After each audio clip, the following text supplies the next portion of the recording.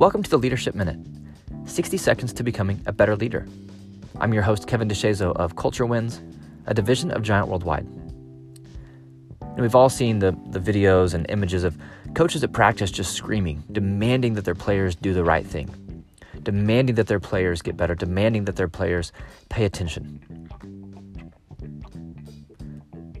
And that's what we want for our people. We want them to be better. But we don't give out orders and they simply follow through. Leadership is not a demand. Leadership is an invitation. It's an invitation first to a vision that makes people want to be better. This is where we're going. This is what's possible. This is who you can be. This is who we can be.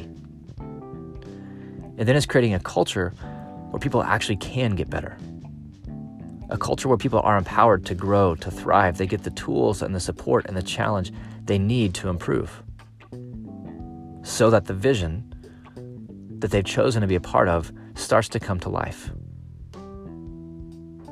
Leadership isn't a demand, it's an invitation.